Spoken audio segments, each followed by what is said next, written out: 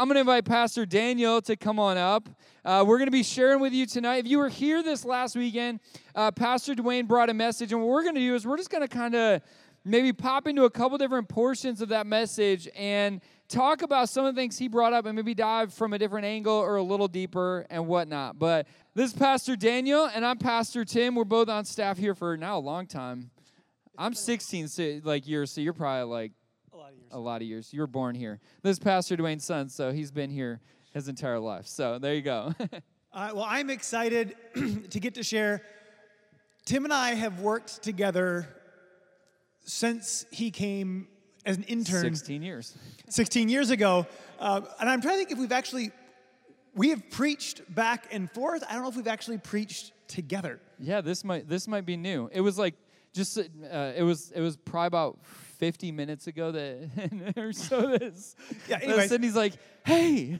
No, but it's fun, and I kind of got to cheat because I took good notes on Sunday as I was listening to Pastor, and then we used a bunch of them for the 7 at 7s on Tuesday and Wednesday. We kind of looked back at some of what Pastor had brought up and kind of dove into it. So as soon as he said it, I'm like, ooh, I have a bunch of thoughts. I have a bunch of notes.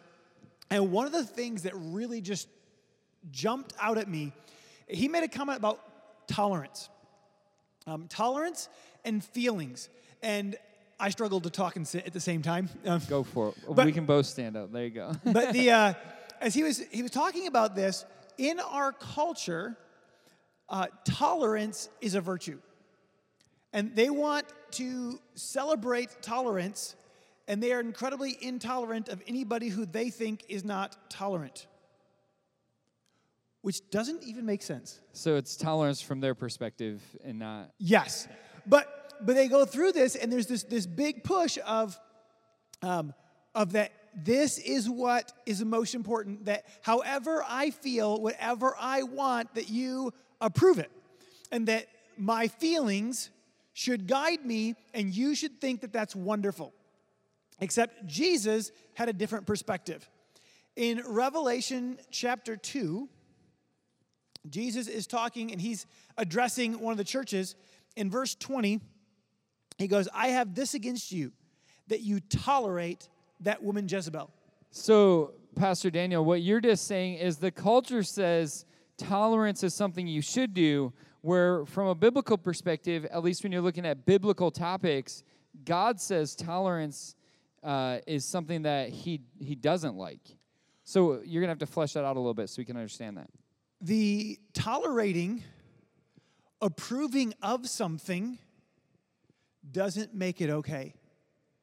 And they were approving of things that God disapproved of, and he goes, I'm holding this against you. It is not a badge of honor that you overlook this, that you call their sin okay. He goes, no, that's my problem, is that you're approving of this. In fact, in Romans 14, it says, the faith that you have kept between you, yourself, and God, blessed is the one who has no reason to pass judgment on himself for what he approves.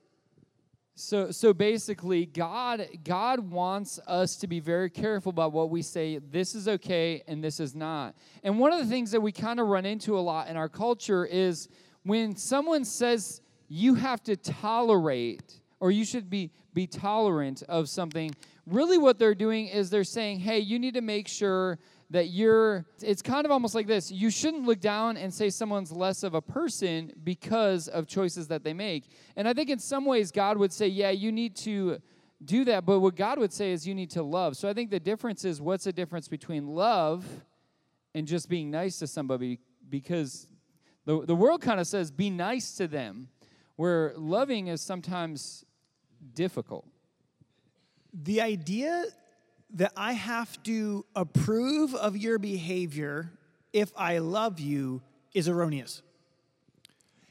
I have children. I love my children. I love my children so much that there's a lot of their behavior that I disapprove of. And it's not because I don't love them. The fact that I won't let them play in the street is not because I don't love them, though they may think it's the coolest, smoothest place to play. But because I love them, I won't let them. I won't let them grab hot pans because I love them. There's so many different behaviors that I disapprove of because I love them and I want the best for them. But our society says, well, you have to approve it because if I feel it, my feelings make it true. You might think it's not okay. Well, then it's not for you. But if I feel, and it's this big thing of that my feelings are determine what's right and wrong. You mentioned kids. How many of you guys in here remember when you were like 6 years old?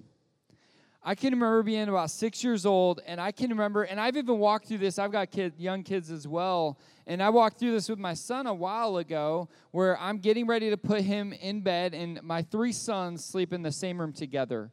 It's the man room. But they sleep in this room together, and I remember putting my oldest son down, and he said, "Dad, will you go close the closet?" And I said, "Yeah, buddy, why?" He said, "Well, I think there's a monster in there," right? Now, I can genuinely say there are no monsters in that closet. I can acknowledge his feeling, but it doesn't mean just because he feels it, it's true. And the same thing is true for all of us. So really what it comes down to is it's kind of this balance of where does truth lie? Like, where is truth found? And where that needs to be where we build our life upon. I think of in Matthew chapter 7, Jesus portrays these 2 individuals, and he says that one of them is wise and one of them smart. And he says, I'll tell you the end of the story first. The foolish person's house gets destroyed in a storm. The wise person's house stands the storm. They both can use the same building material, but he says the one thing that's different is the foolish person builds his house on the rock. The wise person builds his house on the rock. The foolish person builds his house on the sand. So the wise person on the rock, the foolish person on the sand. Jesus attributes and says the wise person is the person that hears what Jesus is saying and applies them. Then you have to say, well, the foolish person is the person that hears what Jesus is saying but doesn't do anything about it. And I kind of like to think of it like this. My kids went to the beach today. Anyone enjoy the beach? One thing that's nice about the beach is I love putting that towel out and laying down on the beach. You know, and it's warm and it's comfortable. I don't really particularly enjoy laying a towel on a basketball court at the park and laying on it because it's concrete. But what does concrete do? Sand forms to me, right? When I lay on the beach sand, it forms to me. It's comfortable. But when I lay on concrete, does the concrete change? No. What changes? I change when I lay on the concrete. That's why when I lay there for about 10 minutes, I'm like, oh, and it's hard to get up because now my body is being impacted by the concrete. And that's really what it comes down to. It's like, where are you building your life upon? And we, as people who are saying, I genuinely want to follow Christ, I call myself a Christian.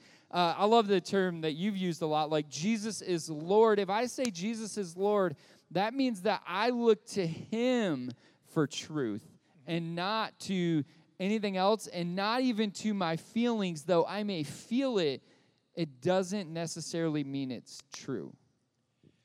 Yeah, I love this, that I'm going to come back to your sand and basketball court here in a minute, but blessed is the person who has no reason to pass judgment on himself for what he approves, Romans 14:22. My approving it doesn't make it okay. Culture approving it doesn't make it okay.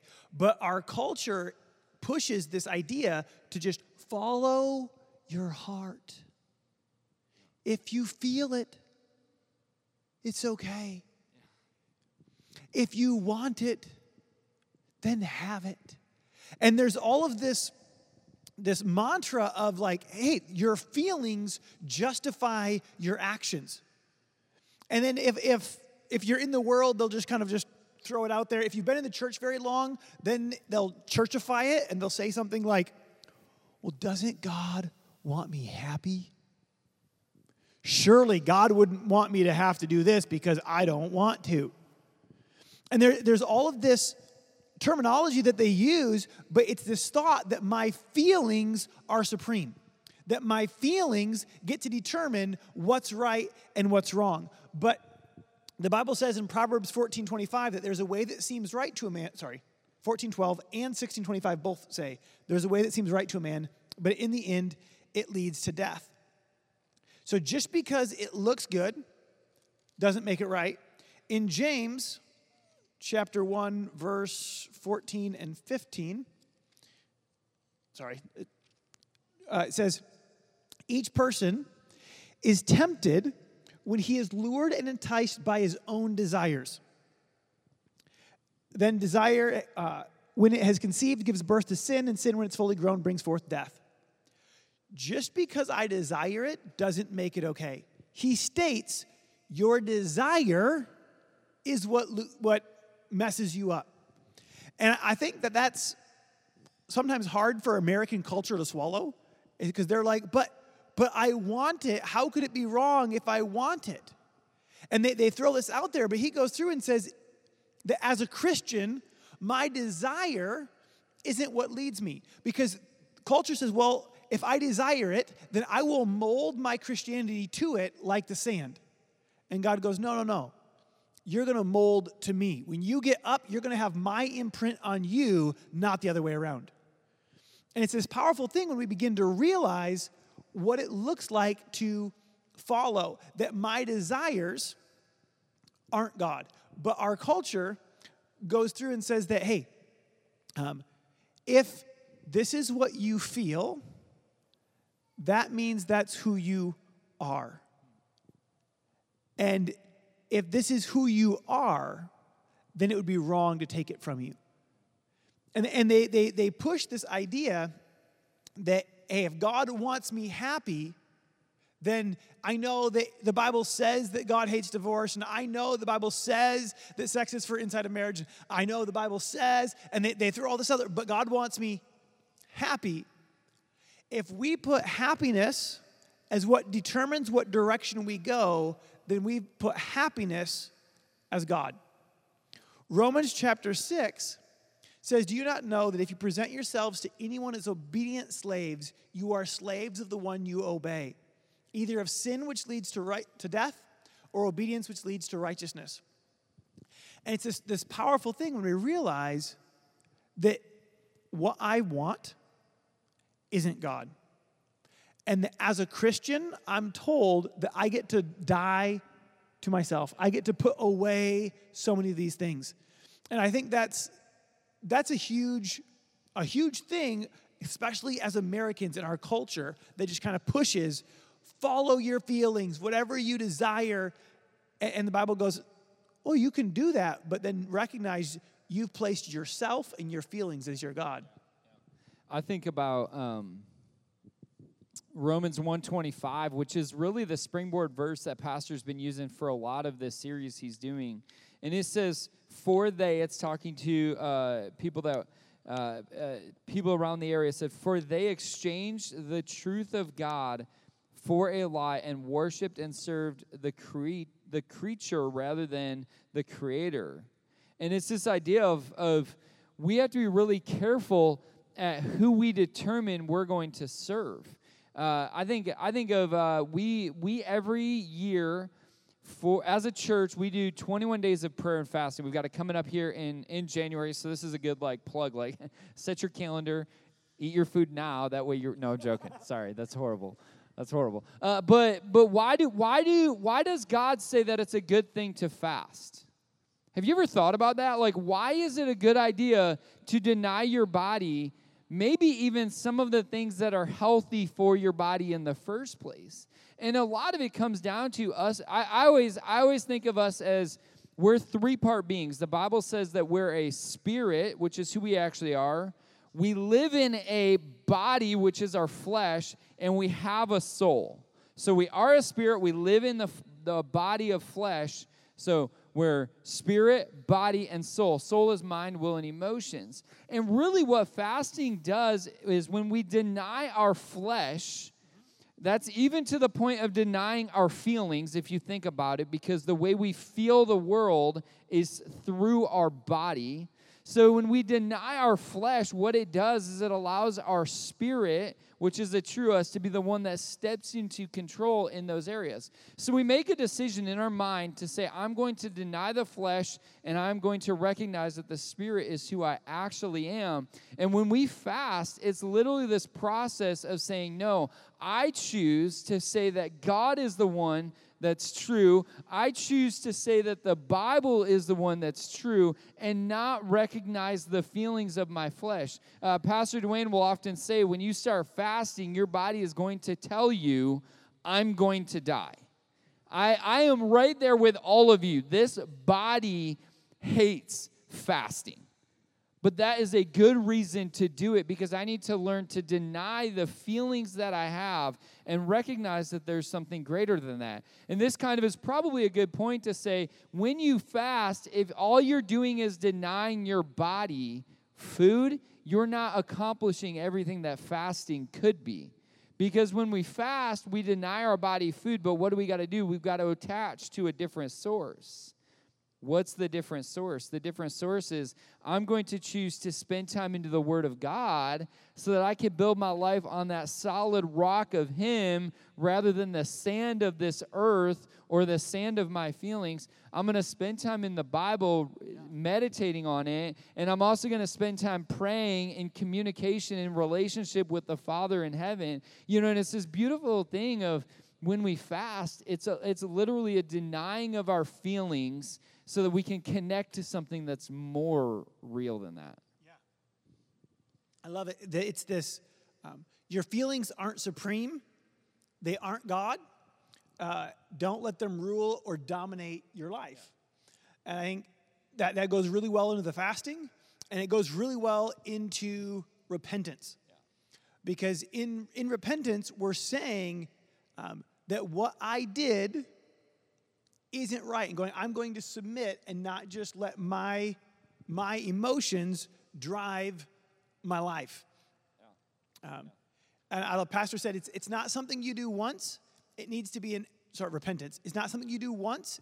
It needs to be an attitude in our hearts that is every day when we are somehow displeasing to God, we run to God and away from sin. I heard this, if you were in the message this weekend, so Pastor started talking about this idea of what truth is and where truth lies, and then he used this illustration of repentance to back that up, of just because our feelings say something doesn't mean that that's necessarily true. And when I heard this idea of repentance, he was mentioning that you could literally be in a moment and you could be crying over your sin but not actually repenting. So I immediately had to stop and say, okay, if there's I'm almost going to say like false repentance, then what's a good example? So Pastor Dana, I'm going to ask you, what's a good example of true repentance from the Bible? So, yeah, I think that it's a great thing to note, false repentance, that tears do not equal repentance. Lack of tears do not equal no repentance. Whether or not someone gets emotional is not connected to whether or not they actually repented. And I loved, he kind of laid out, sometimes we can be very sorry for the consequences of our sin, even though we're not sorry for our sin. Yeah. And he went through a few of them, through guilt, remorse, regret, and repentance, and kind of the difference. I think that David and Saul are really great examples of how differently they handled it. Yeah. You want to talk about David? Yeah, I got David. So when I look at David, when we think of David, we think of, I don't know about you guys, but the first thing I think of, and I believe it's in Acts where it says he's a man after God's own heart. I think it's when we really get that term is David, a man after God's own heart. And I'm like, yeah, David, a man after God's own heart. And then you start reading the story of David, and you're like, wait. Why are we calling him a man after God's own heart? The best example of this is in 2 Samuel chapter 11, and you've got David, and it's like literally my Bible says David's great sin. So you're reading about this man, and all of a sudden he goes through, and just to highlight the story real quick, there's one day it says, the time when kings go off to war, he sends his army and he stays back. So the first thing that's weird is he didn't go with his army. But anyways, he stays back and he sends all of his closest friends away. He gets up on the roof, and it says that he sees a beautiful woman bathing. He calls his people, and he says, go find out who that is. They find out who it is, and it's Uriah's wife. Uriah's one of his top soldiers in his army. So he's like, grab her and bring her, and you can imagine just what happens. He ends up committing adultery with her. She ends up getting pregnant, and he's starting to freak out at this moment, thinking, oh my goodness, what am I going to do? He goes and has Uriah killed in the army to try to cover up his mistake. So imagine this happening. This would be like the headline of the century. Nation leader commits adultery, has husband killed, right? Like you got to kind of look at the context of what's going on here. This is an incredible, crazy moment that has happened. And he has a moment where he has to face up to the fact that he makes a mistake.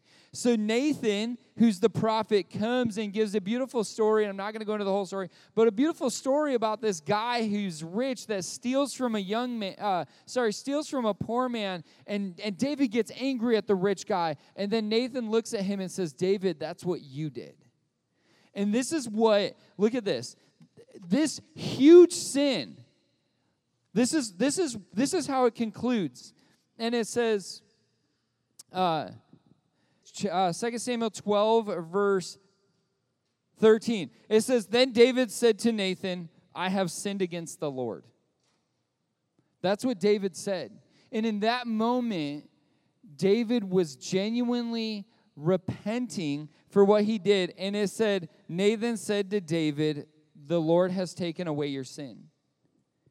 And it was this moment of like beautiful repentance. And I don't know if it looks like you might have a little bit more to add to that out of Psalms 51 says, the choir master, a psalm of David when Nathan the prophet went to him after he had gone into Bathsheba. So this is his response to Nathan. There you get like the cliff super notes. Condensed. Here you get this whole deal of going, oh, God, purge me with the hyssop, and I shall be clean. Wash me, and I shall be whiter than snow. Create in me a clean heart, O God, and renew a right spirit within me. Cast me not away. And you see his repentance as he lays out, going, God, not just don't punish me, because as a parent, I have had kids that were not sorry, who were just like, I don't want to get spanked. I don't want to spank it. I don't want to lose my toy. I don't want to get a timeout. I don't want to be, like, they just want to avoid any consequence. And they'd like to repeat it again if you just not notice. But he lays through going, God, change my heart. Yeah. God, that's not who I want to be. God, mold me into your image. God, I blew it. And you see this beautiful chapter, and you see God respond. But the king before David made a mistake. He made a couple of them. But in my personal opinion, Saul's mistakes were nowhere near as big as David's. Yeah. The first king of Israel, he goes through, and his mistakes seem to be rooted in fear. They seem to be rooted in trying to please the people, or he blames the people for his mistakes. But the first time, he didn't wait for the prophet to come and do the sacrifice, and he went and got into some things he wasn't supposed to. And the next time, he gets told, hey, there's these people who are against us. You are to go wipe them off the earth. And he goes and brings back... If I remember right, he doesn't just say you're supposed to wipe them off there, but like, no one can live and kill all the animals. It was like everything. Every living thing just... Yeah, that spot was supposed to get like nuked. Like, it was crazy. But he goes through... And he comes back, and when he meets Samuel in 1 Samuel 15, Samuel walks up to him, and he's like, what do I hear? He's like, wow, God gave us a great victory. He's like, then why do I hear sheep? Why do I hear oxen? What is the sound that I'm hearing? And he's like, oh, dude, check out all the stuff we got from them. Here's all the animals, and there's the king. And he's like, do you not recall God told you to wipe them all out? He's like, oh, yeah. Well, we did, except for them. It was the people. And he blames the people. It was the people's fault. But we're gonna offer them to God. And he's like, you're going to offer your disobedience to God? God desires obedience, not sacrifice. He's like, oh yeah. And Samuel, the prophet, calls him out on his sin. And he goes through and he blames some things. And Saul gives him an unpleasant word. And he goes through and he says, okay, I've sinned, for I transgressed the command of the Lord, because I feared the people. So he blames the people. Now, therefore, please pardon my sin and return with me that I may bow before the Lord. He goes, oh, yeah, I sinned, but can you just go with me? Can you just make me look good? Can you not let anyone know that I blew it? And he was sorry that he got in trouble. He was sorry that there was going to be consequences, but he wasn't sorry for his actions. And that's a really, really big difference between just going, I don't want a consequence, to, I don't want to deal with it. And true repentance is a turning. See, Colossians, Acts chapter 3, verse 19 says, repent therefore and turn back that your sin may be blotted out. Yeah. And if you think about, man, I don't know about you, but I can relate probably more to Saul more times than I want to admit than I can to David. And I could tell you that there's moments in my life where I'm maybe more repentant because of the results of a mistake that I made rather than actually sad that I did the mistake. You know, and that comes down to like learning and growing in the Lord to say, Lord, I'm not choosing to be obedient to your word just because I know that it'll bring me the least amount of consequences, but I'm choosing to be obedient to your word because I know that I want to please you because of who you are. And just choosing to say, I'm going to live my life out of that attitude rather than an attitude of I'm just trying to get, like it's almost like I'm just trying to get through life with the least amount of negative consequences, right? If we're not careful. Like I can relate with that probably more than I want to admit. No, it's really easy to get into it, but I think it comes back to where we started this, of going, all right, am I willing to submit my life to him? And in Matthew chapter 3, verse 8, it says, bear fruit in keeping with repentance. And you go, well, what fruit does repentance bring? Change. And it's going, all right, am I willing to submit to God? When I repent, I'm saying, God, I choose your way. I choose to let my way go regardless of what my way was. Yeah. It's not just, hey, I'm sorry that while I was driving drunk, I crashed. It's not just, I'm sorry that I got a ticket. It's not just, I'm sorry I got caught. It's not just, I'm sorry you don't like it. It's, God, turn me and make me like you. God, remove from me this part of me that doesn't look like you, this part of me that's full of sin, this part of me that's selfish, this part of me, and God, whatever it is, mold me into your image. It doesn't matter how I feel about it, because my feelings aren't my God. God, I submit to you. And when we take that approach, then we get molded instead of getting hardened. I get the opportunity to do a lot of marriage, helping couples walk through marriage difficulty in marriage, I'll say that, helping couples walk through difficulty in marriage, or I get to do pre-marriage counseling, or my wife and I get to share in our marriage classes, different things like that. And one of the things that I could tell you more often than not is there's one decision that you can make that will guarantee, I can even say that will guarantee you to have a good marriage. If both of you make one decision, I can guarantee you'll have a good marriage. And it's this decision to say, I choose, each individually has to say, I choose to have Jesus as my Lord. If both people in a marriage do that, you will have an amazing marriage. In Romans 10, verse 9, this is a classic verse. You'll hear it around here all the time. But it says that if you confess with your mouth Jesus as Lord and believe in your heart that God raised him from the dead, you will be saved. This is a verse that we often say in moments of altar call, but I want to draw attention to one word in there, and it's Jesus as Lord.